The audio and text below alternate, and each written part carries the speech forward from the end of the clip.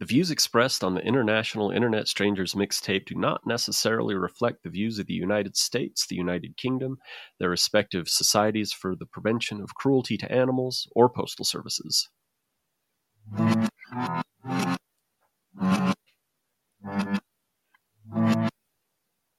Okay, welcome everybody to the International Internet Strangers Mixtape.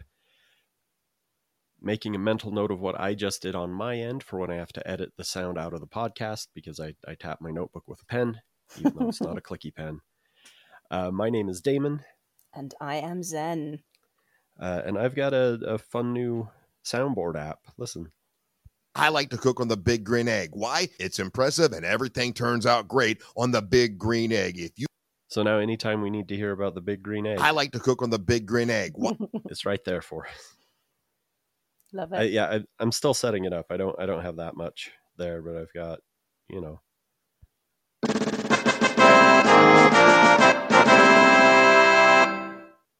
would have been appropriate for finally finishing 154 minutes, but I was not really, I forgot we even did the final scores on it.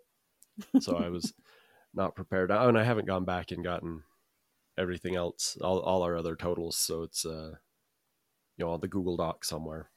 We'll get it. It's out there somewhere. Let's see. So, man, last episode, as we're recording this, just came out yesterday. Mm-hmm. I don't even really have any notes yet. Or if I did, I didn't write them down, and I'm not prepared for it. So the only note I have is relevant to what we're doing today. So I might save that. Okay. I do have one going back a couple episodes. We were talking about Matchbox 20 and what was it, iZombie was the show? Yeah. Yeah. The producer of that show and a bunch of other shows is a different guy named Rob Thomas.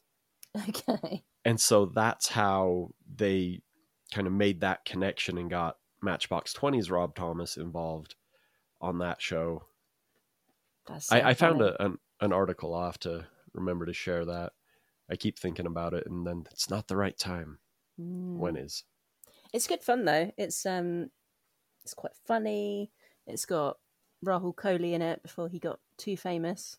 Not that he's too famous. He's just the right amount of famous. I was going to say, I'm not sure who that is. Oh, he's great. He's really good. British actor. Sorry, the dog's sitting next to me and snoring. So my mic might pick that up if anyone wonders. Okay, yeah. And I've got a ticking clock in the room with me. So a literal one, not like a dramatic one. The doomsday clock. I did at work the other day. Somebody was playing some country music, as was their wont, and I wasn't really listening. I had a earbud in listening to some podcasts, and I kind of heard what I thought was Rob Thomas doing a country song. Ooh, and I thought I can see that working actually. Right? It's like, Darius Rucker from Hootie and the Blowfish, he's done a country album. Aaron Lewis from Stained, he's working in country, and it sounded really good. It wasn't Rob Thomas, and I forget who it really was. But now sound alike. I kind of want a Rob Thomas country album. I feel let's stick it on Crowdfunder or something. Yeah, I feel like I'd be more willing to listen to that than his pop solo stuff. That's me. I can really imagine that working. I love that when bands take a completely, as someone who doesn't know them like personally, it feels like a complete swivel genre wise, but quite often it works really well. Like the one that always sticks out in my head is like the Bronx, the hardcore band. Oh yeah, the mariachi band. That's right, Mariachi El Bronx. That's right. Yeah. I think they'll actually show up eventually when we finally get to Pizza Box Disco. Which actually don't remember if you had the title when you sent me those CDs, or if that's one where I had to say, hey, what do I call these? What do I write on these? Yeah. So that's the 5-disc, the most recent one. I'm notoriously bad at naming. Or I used to be bad at naming things, so I imagine that was a postscript kind of deal. Yeah.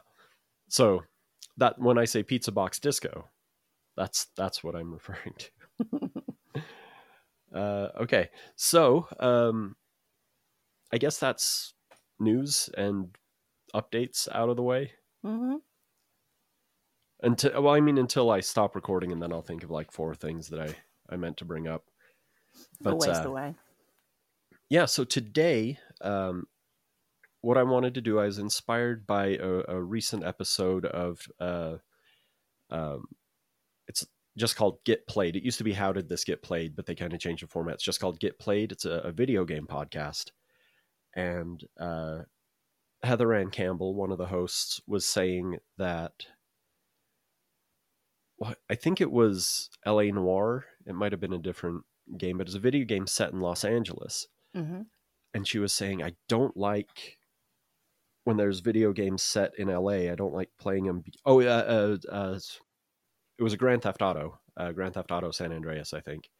She's like, I'm already here. It's too weird to drive past where my house would be. I don't need to. I guess because like with computer games, I mean, with the exception of like certain landmarks in like Assassin's Creed and stuff like that, for the most part, they're kind of fictionalized versions, because there's no way on earth that you could,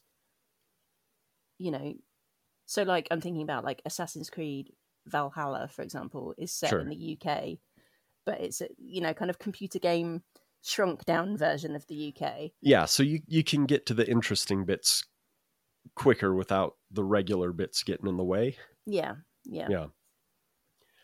Because there was that thing, this is a massive tangent, but obviously when there was the fire at, what's it called? Notre Dame. Oh, right, yeah. The cathedral. The most kind of comprehensive details about that building were actually made by the people who made the Assassin's Creed games, because they'd like mapped it intricately for the game. So cool. I think I remember that now. That's great. Yeah. And so yeah, what I wanted to talk about is representations of where we live or have lived in popular media. And obviously London is going to be a lot more present. I don't know, maybe I'm wrong. My perception is there's a lot more interesting about being from London, having lived in London, and knowing and seeing a movie where like, oh, that's like 20 miles away. You can't just go down that street and absolutely. This sort of thing. I do have a handful of Utah things written down that I do want to get into, but I thought, what is, or do you have a favorite like film or video game London representation? So I was thinking about this because I was primarily kind of framing my prep for today on films that have got it wrong, but then I was thinking about the ones that I liked as well, and I feel like for me, some of the older ones or ones that are set in the past kind of give you this nice little kind of time capsule. But obviously, because I didn't exist in those times, it's hard for me to say how if they're accurate that or not. Time capsule was. Yeah. So you're talking about like Austin Powers 2 and no. No, I was thinking more like, so things like Quadrophenia, which is also added bonus of being kind of set in Brighton as well. Oh, cool. Yeah. Which was filmed in the late 70s but set in the 60s. Or something like My Beautiful Laundrette, which was filmed in the 80s but set in the 70s. Which just, I don't know. I feel like they're they feel like quite accurate depictions of what London would have been like at that time. But then, how am I meant to know? I don't know. My favorite London time capsule piece, and it's not like a period piece. It was modern at the time. Mm. Is the cold open to The World Is Not Enough. Mm. So I had to think it was The World Is Not Enough or Tomorrow Never Dies, because those are basically interchangeable in my head. Yeah, I'm struggling to differentiate now you've said that. Okay, but what's the open then? yeah, so if my mom hadn't been watching it like this week, and it goes from that into because I know who sings which song. Yeah. The World Is Not Enough is Garbage, and Tomorrow Never Dies is Sheryl Crow. Yeah. But yeah, there's I missed the very beginning of it, so I can't remember exactly what. But there's a boat chase on the Thames, and James Bond is in this cool super spy stealth boat that's got rockets and stuff. Oh, okay. And so was this this is Pierce Brosnan, right? Pierce Brosnan, yep. And do they go past the Millennium Dome? Exactly. Yeah. Okay. He falls on it. He falls on the Millennium Dome. He falls on the Millennium Dome and rolls down. And I'm like, I have a gift mug from that. Gosh, yeah. It's so weird. I might be misremembering it, but I'm pretty sure there's the boat's doing a turn at one point, and we hear tires squeal. I might be conflating that with the on Her Majesty's Secret Service in the cold open. There's a sports car on a sandy beach, and it peels out going, and we hear the tires going as though it's not on sand. That's so silly. Yeah, that rings a bell now. It's some sort of like diamond heist, isn't it, at the beginning? It could be, yeah. I caught the chase part, and then she tries to get away on a hot air balloon. Of course. And I said that it's too late in the day for hot air ballooning. Hot air ballooning, at least to me, I don't know, but here it's always like over by 8 a.m. I have no idea. There's a hot air balloon festival, I guess, some sort of like big celebration in Bristol that happens every year. But aside from that, I don't think I ever really see any. Like it's a real novelty if I do. So I have no idea what time of the day they're up and about, you know. Yeah, there's summertime festivals here. Like every town of a decent size has a summertime festival. I don't think this is throughout America. I think this is a pretty Utah thing. Like Spanish Fork, it's Fiesta Days. Fiesta because Spanish. And so that, we've got a rodeo, and there's a carnival, and like little concerts and street fairs and stuff.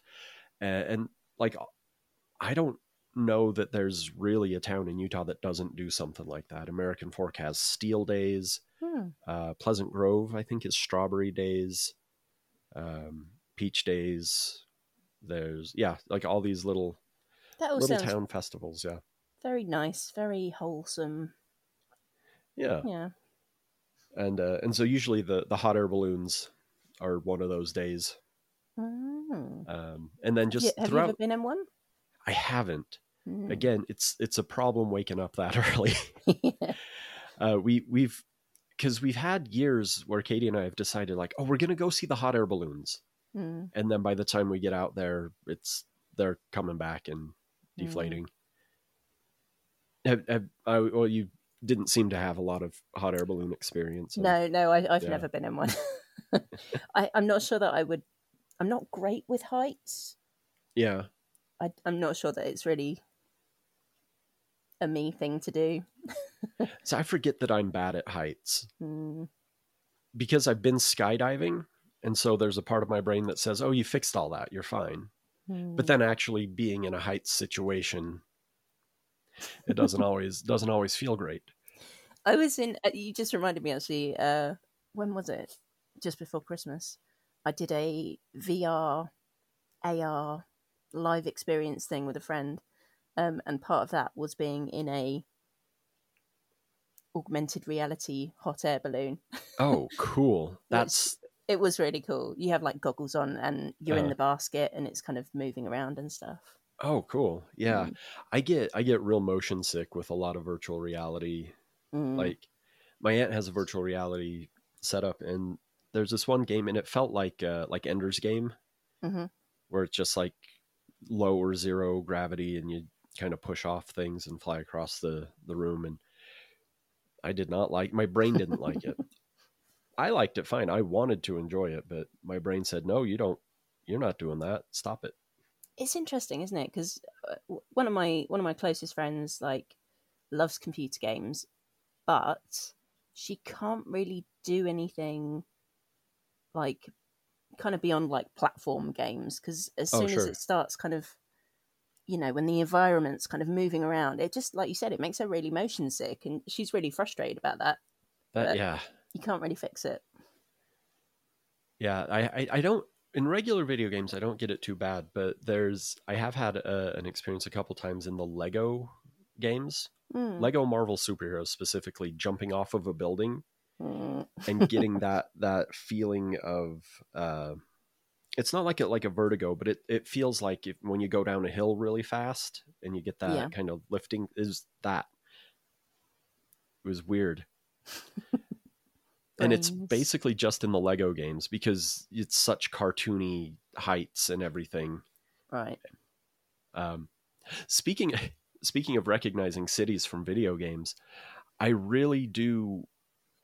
Most of my knowledge of the city of New York is from the Lego games, the Lego Marvel Superheroes, because they're set in New York, and like, oh, that's okay. You fight Sandman and Abomination there. That's Grand Central Station. That's the real Grand Central Station. I get it now. And it's so funny. Like, I know where that is. I know where that is. New York's one of those places, like, I've only ever been there once, but because it is in so many films, like, as you're walking around, you're like, oh, that was in Ghostbusters. Oh, that was in this. That was in this, Yeah. The films where it's actual New York and not Toronto. Right, standing in for New York. I like Royal Tenenbaums is because it's so hard to film in New York. It's very expensive, but because of the parts of New York that Tenenbaums was filmed in, it's not at Times Square, Grand Central. They don't have to move everybody out. It's just neighborhoods, and so it gets to be this like really New York. Like if you lived in New York, that's probably New York for you, right? Yeah, or more likely New York than. Yeah, I've jotted some notes down. Okay, so my gripes with London on Film kind of fall into 3 categories. Okay.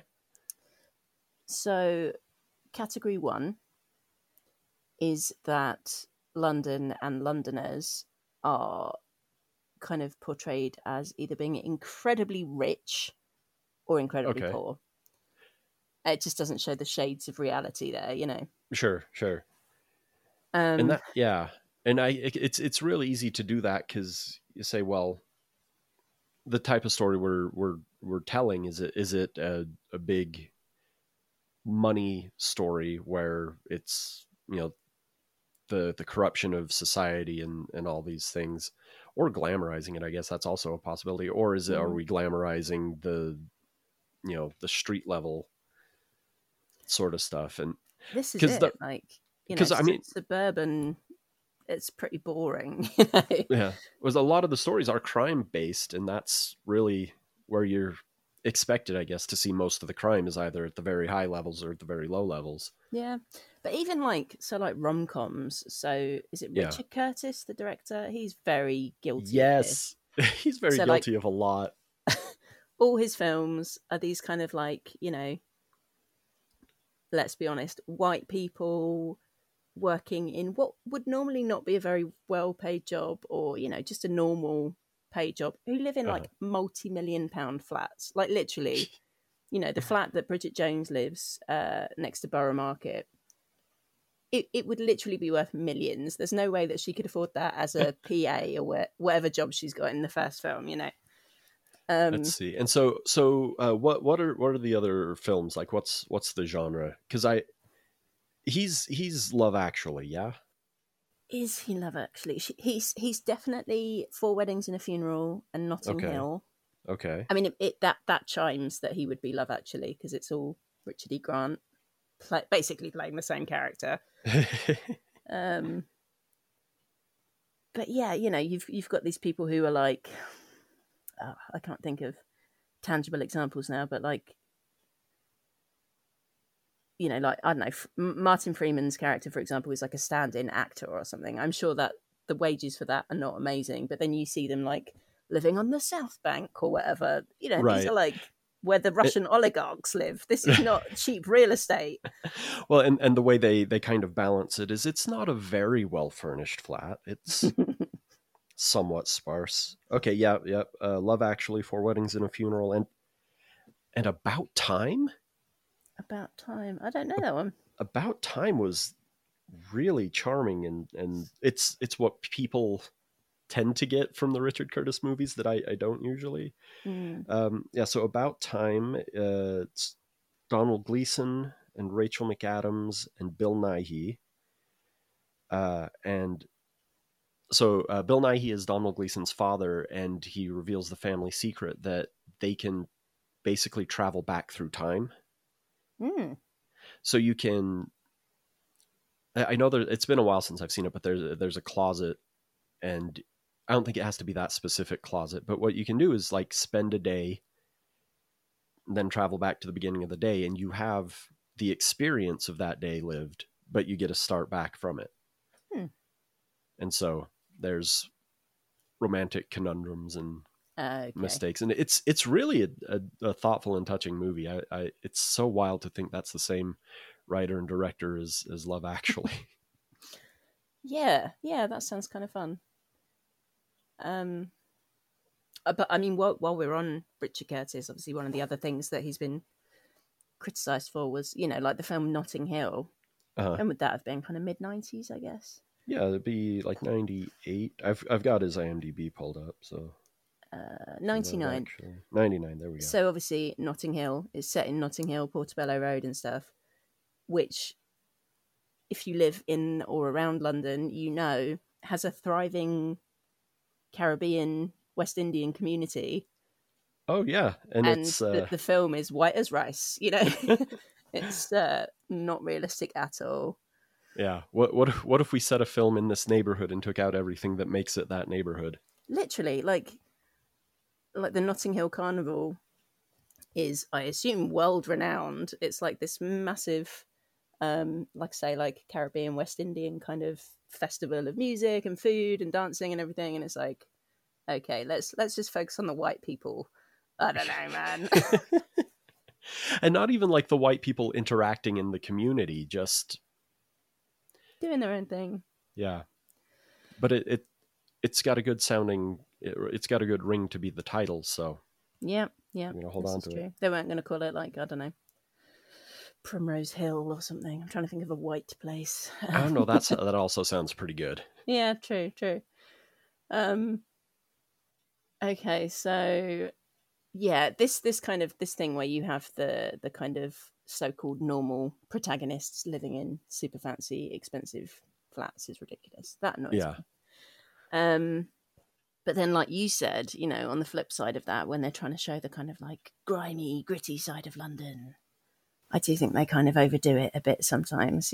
Like, I mean, obviously, I'm not from like a crime boss family or whatever, so right. That stuff doesn't chime true to me. But I'm thinking, now I'm thinking about like kind of like Guy Ritchie kind of films like Lock, Stock and whatever else he did, Snatch.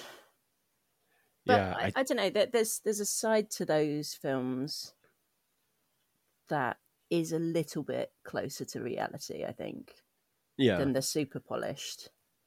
But yeah, obviously, it's for cinematic and dramatic entertainment. They've ramped it up to 11. Yeah. Has there been any thing like I really thinking about it, I haven't really seen a lot of Guy Ritchie films. I may have only seen Snatch, and that's been a long time. But has there been like anything that's taken you out of a movie? Like, I know where that is. Hold on. I know that bookstore or whatever. Yeah, yeah. It's hard to kind of think off the top of my head, but there's definitely things where it's like. So one for me. I mean, this is kind of moving away from those kind of films, but like in Harry Potter and Prisoner of Azkaban, Mhm. There's a bit where Harry goes to the Leaky Cauldron, and it's the external of that is filmed at a pub in Borough Market that I used to go to quite a lot. So I was just like, Oh, that's there you go. Yeah, that's yeah. great. Yeah. I didn't live there, but I on the spring break where I went to Scotland, we visited Doune Castle, which is famous for being like 3 or 4 locations in Monty Python and the Holy Grail. And now Outcast. Oh, that's right. Yeah. Yeah. Outlander. Outlander, that's it. Yeah, Not one of the Outcast sexy demons or something. time travel. Is Outlander a time travel? Time travel, sexy Scottish men. You know. Yeah, that's right. Yeah, because when I went to look up what locations it was in Holy Grail, it's all Outlander content now, which is, I mean, fine. I've got the DVD somewhere. I can look it up. Yeah. But it's like the bit where John Cleese is leaning over the parapet doing the the silly French character. There's that. The interior is the Camelot musical number. Okay. And then I think also the wedding that Lancelot crashes, I guess, is what we'll say. That rings a bell. Yeah. And the I want to say gift shop, but it's not like just gift shop, but the where there's somebody employed to talk to you. He did have coconut halves that he would lend you. Brilliant. No, I was a massive cheapskate when I went there because I did like a little bus tour kind of thing. And I think you had to pay to do the tour. And I was like, I'm just happy doing the outside of this castle. It's very nice. I'm not going to bother going in. Yeah, I like that you have the coconut halves. I'm okay not paying for them. Yeah. Yeah. Let's see. And you had another pet peeve about London in film? Yeah. So, I mean, we've kind of touched on this, but just generally taking massive liberties with geography. Yeah. You know, you just watch it, and like you said, there'll be one place, and then there'll suddenly be another place, and you're like, but that's an hour away. That's impossible. So I've got some examples. Ooh, yeah. Let's get. So with Northern Eye, one of my favourite films. Yeah. And I think actually a relatively good representation of London in the late 80s, from what I can remember. Right. But it does, at one point, when they go on holiday by mistake, show them driving down the M25, which actually hadn't been built yet. Yeah. So that's a bit of a clanger. What else? We've got, I can't remember when it came out, Robert Downey Jr.'s Sherlock film. Sherlock? Yeah, that'd be like 2008. Yeah, that sounds right. It was, I think, a little after Iron Man. So 2008, 2009. Yeah. Yeah, because Iron Man was kind of like his comeback film, wasn't it? Yeah, because we and mainstream, because we're like, oh, he was great in Kiss Kiss Bang Bang, but that's this little indie. But then it's like, oh yeah, he's back. He's making big movies again. Yeah. So yeah, there's a bit in that where he and Jude Law's Watson are like traveling under a sewer under the Houses of Parliament or something like that, and then they like appear. They come out of the sewer next to Tower Bridge. It's like that's not how that works. There's no way that tunnel would go that direction. No. Yeah. So that one's very silly. That's my dog sneezing. Like there's a bit in Fast and Furious 6 where they're fighting in one tube station, and then all of a sudden it's another tube station entirely. Like, so not even like during a chase scene, which is kind of where you expect that to happen. Like I have to assume that the Jason Bourne films are pretty guilty of it. Like, I'm sure, yeah. You know, like, oh well, we need a staircase now, so now you're here and go down the stairs. But just like during a single scene, like they're just in a different station. Yeah, and I think it must have been like a logistical issue because so the first station they're filming in is it's a closed down tube station which loads of films use just for ease. So it's if you know it, it's quite recognizable. And then all of a sudden they're in Waterloo, which is like the other side of London, other side of the river kind of thing. Yeah. That's funny. Very strange. Yeah, shooting in tube stations, I can't imagine is... Yeah, no worries. Oh, reminds me, I did want to ask you about The Day After Tomorrow. No, 28 Days Later. Yes. These are two films that came out while I was on my mission and away from like movie news, so they kind of merged in my head. And I did see 28 Days Later. I haven't seen The Day After Tomorrow. Okay, that's good, because I don't know that one very well. Isn't that set in America anyway? Yeah, I think so. I mean, it's a Roland Emmerich disaster movie, so there's probably scenes all over the world of stuff. Big Ben blowing up freezing. Or something. Yeah. Yeah. 28 Days Later. Yeah, I mean, yeah, it was pretty good because they so Danny Boyle did it on a bit of a budget. So I know that like there's a scene where Cillian Murphy is walking over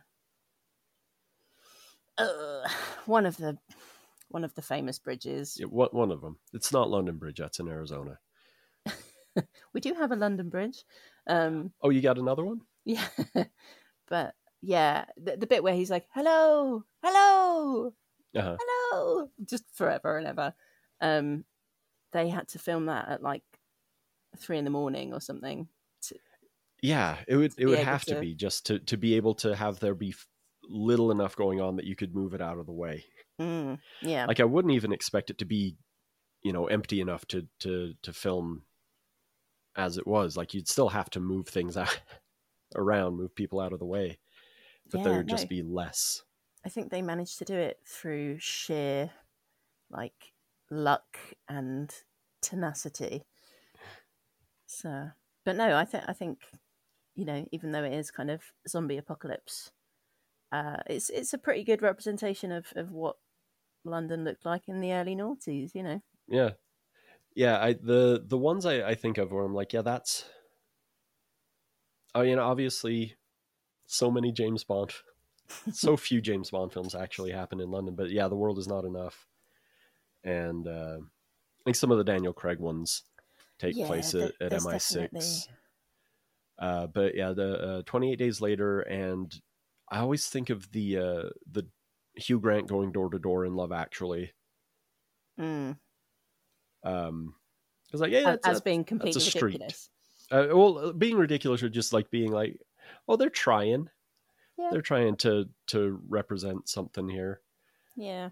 Oh, I was thinking of another one, but it's left me. But I mean, in terms of like taking liberties with geography and specifically the tube, the big one that is all over the internet is Thor: The Dark World.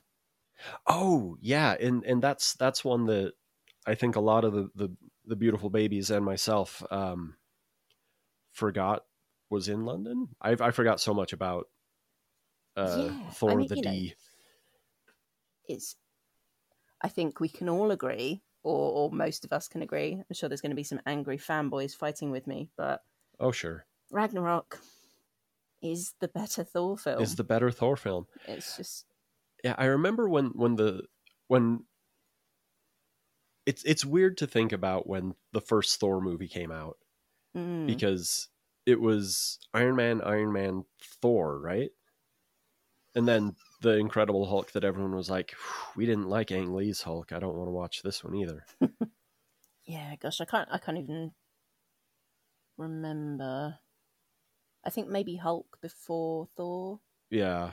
Yeah, I think Iron Man and Hulk were the same year, and they just weren't really sure about Hulk. But then Iron Man was such a hit. They're like, okay, I think we'll keep slowly. But yeah, the first Thor film, I was like, well, this is my favorite Star Wars movie. And that's a very Last Jedi thought to have had. Yeah. It's like, It's oh, so Star Wars weird. is incredibly dormant. I don't have to expect any more Star Wars ever again. Mm. But yeah, if you watch that original Thor film now, like the character of Thor is so different. He's So different, evolved so much since then, all the Avengers films and stuff. But yes, Yeah. anyway, so Thor: Dark World. Thor finds himself on a train at Charing Cross Station and asks this very flirty lady how to get to Greenwich, and she says, "Yeah, this train, 3 stops." No, it's not. It's like 11 stops. It's definitely not 3 stops, and you have to like change lines. It's no. I don't know how they thought they'd get away with that. Movie magic. Yeah. But I do appreciate that about the two. It may be, transfers and maybe a lot of stops, but you can get there. You can get to basically where you need to. I've never done New York subway, so I can't speak to that. But yeah, my underground experiences have been really, really pretty positive. I'm quite a big fan of rail travel. To be fair, whenever I am in a city that has like kind of rail infrastructure, that's relatively easy to use. So yeah, like New York, Paris, London, obviously. Yeah, I did it. I don't think you could do as much with it, but when we visited Portland, Katie and I, we took it's not BART, that's Bay Area, that's the San Francisco Oakland one. MARTA is their train line. Oh, and Chicago. Chicago's elevated train, if we can go back to The Fugitive, it's awesome. I mean, we were only there like 3 or 4 days, but is it one of those double-decker ones? What do you mean by elevated? It's raised up off the street. Like, in Dark Knight, where he crashes his Lamborghini? Yeah. That's underneath the elevated train. The L, as it were. Yeah, so it's just, and it's street level some places, depending on the needs, right? But it's above the street. That's cool. And yeah, it's awesome. And again, we weren't there very long, but everything we wanted to do, there was a stop pretty close to it, and a reasonable price 3-day pass, like $45 for 3 days. Nice. Yeah, I really liked Chicago. Yeah, I feel like it's a place I would like, but that's again solely based on like films and things. Yeah, which may be completely wrong. Yeah, oh man, I would love to have someone with Chicago experience talk about Ferris Bueller's Day Off. Yeah, because I mean I've read stuff like the ludicrous, like even getting into town from the suburbs as freely and casually as they did. I can't imagine. Oh yeah. It's the 10-minute 20-minute drive in the Ferrari that they portray it as. It's difficult, isn't it? Because a film is not going to be engaging if you show the 2-hour commute that they have to do. It is. They don't even give a nod to it half the time. That like And then just to get into a pretty crowded Cubs game and then leave before it's over, and I guess that's the problem with baseball in general, is it's not known for brevity. No, indeed. Yeah. What was I going to say? The other one that's just sprung to mind that comes up quite a lot if you're talking about like just taking massive liberties with geography is the Kevin Costner Prince of Thieves Robin Hood film. Yeah. Again, not trying that hard for the historical accuracy. No, not at Although all. Why does Robin Hood have an American accent, for starters? Exactly. It's specifically bad enough that it gets called out in the Mel Brooks one. Right, with Cary Elwes. Yeah. So geography in Prince of Thieves. Yeah, there's a bit right at the beginning, I think, where he meets Morgan Freeman's character, and they are in Dover, which is like the coast. Yeah. If you think the nearest point to France, basically. It's where they organized the D-Day invasion, because you can basically see it Yes. on the other side of the channel at all the tunnels and the cliffs and everything. The White Cliffs of Dover. And he says that they're going to walk to Loxley in one evening, and it's 250 miles away. So that's quite unlikely. Yeah, I'd imagine Loxley is closer to Nottingham, right? It's Exactly. Yeah, that's so that's so far north. That's amazing. Very, very silly. Yeah, so I've got a couple of Utah ones here. Mm-hmm. If you want to move on. Yeah, just my final point of contention let's do it. of London on Film is the accents. Oh yeah. I mean, obviously, Dick Van Dyke is the worst offender, Mary Poppins. But other films do pop up every now and then. He's like, what? I mean, Moon Knight the other day, I know it's not film, but the new Disney series, Marvel. When I saw the adverts, I was like, ooh, I'm really not sure about Oscar Isaac's London accent. But then when I saw the first episode, I was like, actually, not that bad. Believable. And then there were just a couple of moments in the most recent episode where I was like, oh, that's a bit weird. Oh, yeah. What was, you said, he says NHS instead of the NHS? Yeah, that was just a little thing. Like, no one would say NHS like that. It is the NHS, you know? Yeah. And there's the bit where he's like, float like a butterfly, sting like a bee. My name is Stephen with a V. Oof. Yeah. Yeah. I see that. Yeah. I've heard so many just awful Americans doing English accents, or Americans doing awful English accents. Let's not cast aspersions at people, calling them awful. But it's really got me to like back off. Like I don't even try most of the time, just because there's so many awful ones. That's no fun, though, is it? I know. I've been mean about your accent attempts. I don't mean to be. It's all good fun, isn't it? Yeah. I mean, I'll still do like reading to the kids, little storybook accents, because I'll throw around whatever garbage, because it's not really supposed to be anything. It's just this character needs a voice, let's do it. Although I do, when reading Thomas the Tank Engine stories, I think I do a half decent Ringo Starr. That's so cool. But, I love that. Yeah. The Beatles are fun to do anyway, because you know what you're doing, and it's fine if it's cartoony. Yeah. Like, it's more fun, really.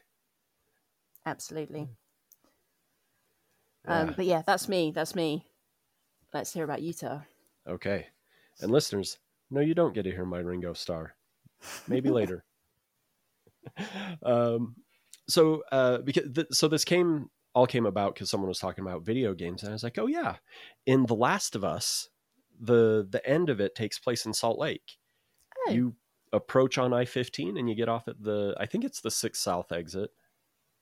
I don't think they take you to 4th. Yeah. But there's not a lot that's really recognizable. You're mostly in the hospital while you're there. But yeah, getting off the freeway, I was like, that's kind of fun there. Growing up, my parents would often reference Footloose for having been filmed in Utah. Like, oh, is it set in Utah in the sort of narrative of the film? I can't remember. I think it's vague, but right. You're like allowed to think that it's Utah. Like, there's kind of nudges, like it's basically kind of. But they don't say. Okay. Yeah, and they'd always say, "Oh, you can see the Lehigh roller mills, which is like big, grain silos and everything, which you can see from I-15." And so they kept saying, "Oh yeah, Footloose," and before streaming and everything, finally convinced me and my friend Wade to watch it with them, and they were like, "Oh, I'm sorry, that wasn't really good. It's just I recognize some places in it." No. There's a Lifetime holiday movie called Wrapped Up for the Holidays. that was filmed at the Provo Town Center Mall. Amazing. And I know that because there's a lot of those Christmas movies that are filmed in Utah, Cottonwood Heights, neighborhoods closer to the mountains and everything for the visual. But this one I remember being at the mall because we went to the mall and they have a huge Christmas tree in the atrium, just like not Rockefeller Center big, but small town Utah big enough big. Yeah. And I'm like, why do they have the Christmas tree out in June? That's weird. And there's a sign saying, we're filming, don't mess up the stuff. I never actually saw it, but it's got Tatiana Ali in it, if that's of any interest to anybody. Cool. Let's see. I've got like Hereditary. That's mostly neighborhoods. But Hereditary was filmed in Utah and is amazing. And I'm constantly in a state of, do I want to rewatch Hereditary? No, I've got other things I should watch right now. Yeah. There's a Crispin Glover. That's the name I was after. Crispin Glover movie called Ruben and Ed, which was never distributed widely because Trent Harris, the director, basically wouldn't play nice with the studios. And so they're like, fine, we're not distributing your movie. So it's hard to find now. One of those. I have a friend who burned it, so I have a DVD of it because he was kind of obsessed with it. But that's filmed in Salt Lake and in the West Desert. And that's the movie that Crispin Glover was promoting when he got banned from the Tonight Show with not the Tonight Show, the Late Show with David Letterman. Because he was in character. I honestly forget if he's Ruben or if he's Ed, but he's got this bell, yeah, like shoulder length hair, stripy bell bottom pants, platform shoes, and he like kicks really close to David Letterman's head. Yes, and gets him booted from the show. And that was for a movie filmed in Utah and barely released. See, I've heard about the incident, but not the film. Yeah, I don't think you're alone there. Oh, speaking of not being alone, the video for I Think We're Alone Now by Tiffany, Ogden City Mall. Oh, that was smooth. That was so smooth. Yeah. Also up in Ogden, the movie Drive Me Crazy with Melissa Joan Hart, not Jennifer Love Hewitt. Melissa Joan Hart. That's filmed at Ogden High School. Then The Sandlot. A lot of The Sandlot was filmed in Ogden and Salt Lake, and most of the stuff that they filmed at's no longer there. Like that pool's not there anymore. Have you seen The Sandlot? Realizing baseball movies may not have crossed over. Yeah, I don't think I have actually. There were a couple that did. So, like, was it Field of Dreams? Sure, was a big one, but I mean, yeah. I think it's probably on the Disney Plus. It's a cute one that we grew up with. It may not fully hold up now, but there's a lot of lines that just get kind of used from The Sandlot. Gentlemen Broncos. Again, going deep in some catalogs here. So the movie after, hold on, let me think of the director. John Heder played Napoleon Dynamite. Jared Hess directed the movie. Okay. So Jared Hess did Napoleon Dynamite, and then Nacho Libre was his second film, and then his third film was Gentlemen Broncos. Right. And it's got Jermaine Clement and Mike White, and it's not great. Oh, that's a shame. It sounds promising. Yeah, there's some good stuff and great sci-fi novel artwork. It's about a sci-fi writer, and I think there's like stolen ideas, right? And pursuing that. But they printed up the cover of these books, and they're amazing. But they did film in the bookstore I was working at the time. They were there on a Saturday, so I wasn't in. But if you watch Gentlemen Broncos, there are scenes in Sam Weller's Zion Books on the Main Street location before they moved to Trolley Square. That's so cool. And yeah, there's a couple other Salt Lake street scenes in that one that I appreciate. So are you focusing on Salt Lake specifically? I mean, it's the stuff that I would recognize has been in Salt Lake. Because I was going to say, I mean, when I think of like Utah on film, in movies and stuff, it's kind of like the national parks more than anything else. Like, yeah, like in Last Crusade, River Phoenix is a young Indiana Jones. That's out in Arches. Yeah, or like I don't know, Thelma and Louise, all sorts of things. That Monument Valley and Monument Valley's been a million. And see, that's another thing. Like Monument Valley has stood in for Texas. It's been Arizona. I think it's been California. I'm sure it's been other planets, like people like to do. Yeah. Mars Absolutely. or whatever. Yeah. Speaking of otherworldly, seems the Salt Flats. So, are you familiar with the Salt Flats at all? No. Okay, so the Great Salt Lake used to be part of a much larger ancient lake, and not as ancient as I thought it was. I just watched something and learned it's only like 65,000 years old. I mean, that's still pretty old. Pretty old, but geologically it's not that old, right? Oh, okay. Yeah. And so that has drained and evaporated, and the remnants are Bear Lake, Utah Lake, and the Great Salt Lake. And when that dried up, the areas west of the lake, so on the Nevada side, all this salt, it's wide and it's flat and it's salt instead of sand. And in Pirates of the Caribbean at World's End, Jack Sparrow's hallucination sequence, my favorite part of that film, possibly my favorite part of any of the Pirates movies. Yeah, it was a nice break of tone, wasn't it? Yeah. Very trippy. It's good and weird. Yeah. Oh, that's cool. They do speed trials out there because it's flat and uniform, and you can get going really, really fast. So they're like land speed records are set out there all the time. And it's featured, that aspect of it is featured in a movie called The World's Fastest Indian, starring Anthony Hopkins. Is it as racist as it sounds? Indian is the motorbike company. Okay, cool. So there is that element, but it's not being brought to us. It's the fact that somebody named their company Indian, but setting a motorcycle speed record on the Salt Flats. Cool. Yeah. And then, so as far as like being close to me, a few months ago, there was an article, a map of, I think it might have specifically been horror movies filmed in Utah. And one of them on there, a film called Nightlight, was filmed in Spanish Fork and Springville, which is where I live. I live in Spanish Fork. Springville's the next town up.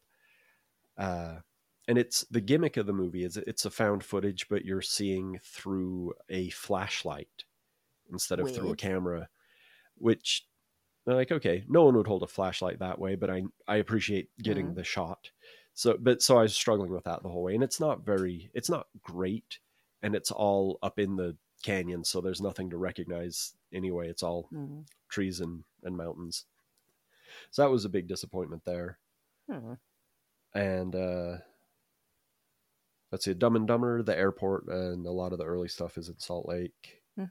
Gentlemen Broncos, Sandlot, High School Musical was filmed at East High School.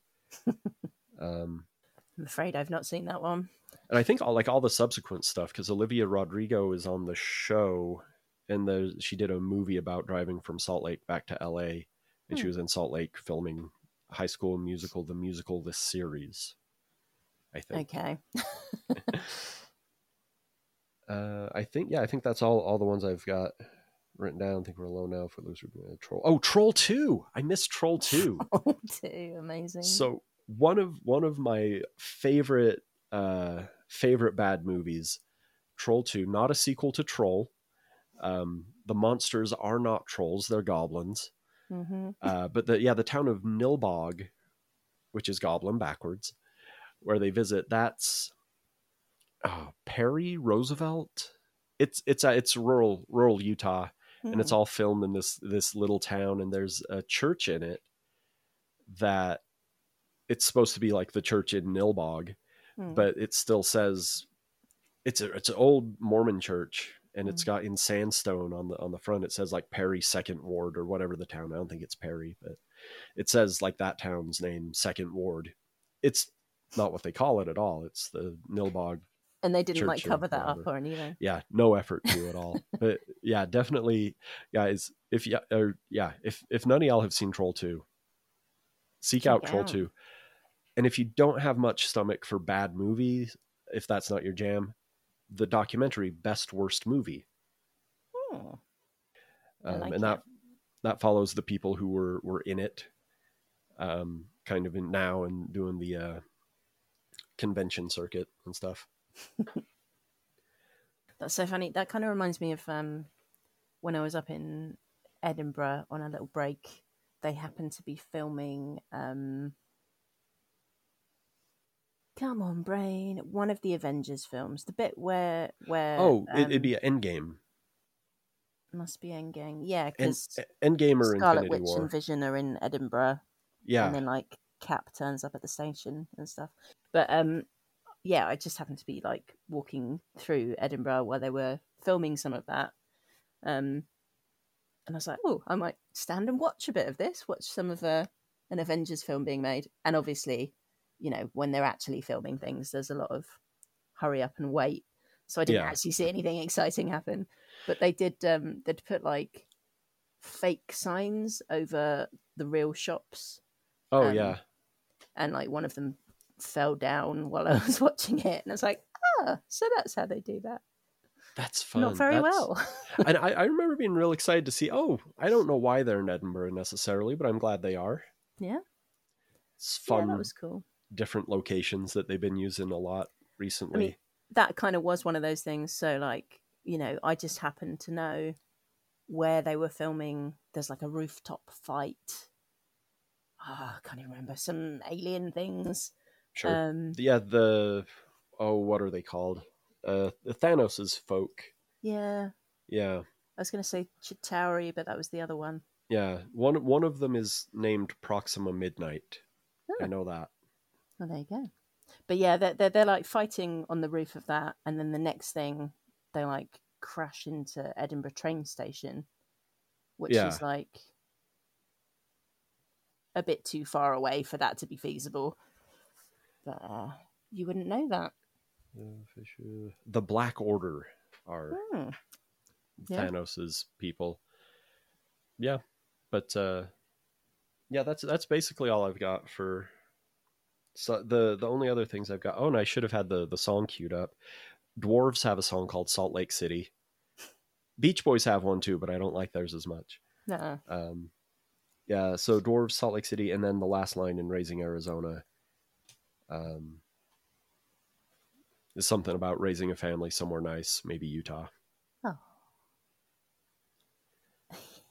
When I was a kid, my only kind of claim to fame for the town where I grew up, which was called Chingford, was that it is mentioned in Trainspotting in the book, not the film. Oh, there you go. But, Renton's sister goes to live in some shitty London satellite town or something like that. It's like, oh, that's where I live.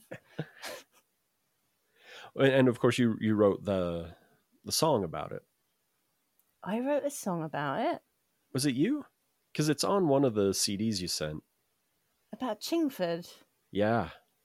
Oh, I don't remember. I asked about it. I thought it was like you and your sister. Probably. We did used to make silly songs up, but it's not ringing a bell. Okay. Well, it's so it's not on Prize for the First Runner-Up. It's on CD Uno and CD 2.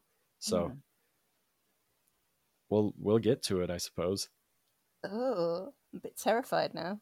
Yeah. Also, the audacity to put a silly little song that me and my sister have made up on a mixtape. Why wouldn't you? That's the fun of it. I think that's perfect. I'm nervous now. It'll be fine. Yeah. Oh, and I just realized I intentionally didn't write down any of the early 2000s wave of Mormon cinema films. So there's no Singles Ward, no The RM, I don't know. I didn't see most of them. No, I'm sorry to say I've not heard of any of those. Yeah, nor should you have. And see, God's Army is in Los Angeles, and the best 2 years is in Netherlands, largely. Brigham City is set in Brigham City, but I don't know Brigham City that well. Where's that kind of geographically to you? Let's see, geographically. So Brigham City, so I'm about an hour south of Salt Lake. And then it's about another hour north or northeast, I think. So you get do you stay on I-15? Because usually we get on I-84 and head toward Boise when we're going that way. So maybe it is just further up I-15. But there's a town close to the border called Logan. It's like maybe the fifth biggest city. But it's the northernmost big city. It's where Utah State is. And Brigham City's outside of Logan. It's Brigham City is Raspberry Days. Listeners, write to us. internetstrangerspod@gmail.com. Hit our link tree, find us. The DMs are always open. Tell me what days it is in Brigham City and how geographically wrong I am in describing where it is. Brigham City is an interesting one because it's like a horror sort of thriller and stars Wilford Brimley.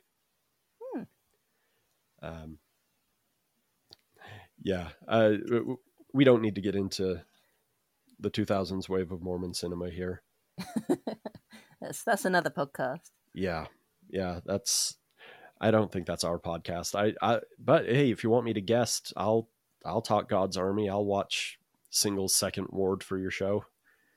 I'll watch the remake of Saturday's Warrior. Bring it on. Love it. All right. So yeah, that was a fun little episode. I think it's good. Next episode, we've got another very special 5 songs coming up. I think we'll let it be a surprise for when it comes out. But I've got my list going. I'm doing my eliminations. I need to get started on mine. Yeah. Yeah. If you know us, you can probably guess what it's going to be. But... yeah. It's definitely a different selection process than the David Bowie 5 songs was, because there's like a billion more, and I don't know them all that well. Yeah, that's going to be a challenge. Yeah, but interesting. Yes, so that episode will be specifically out on the 21st of April if you want to continue guessing who we're doing 5 songs for. But yeah, I think that's it. Anything else for the beautiful babies? Just, stay beautiful. Yeah. And as always,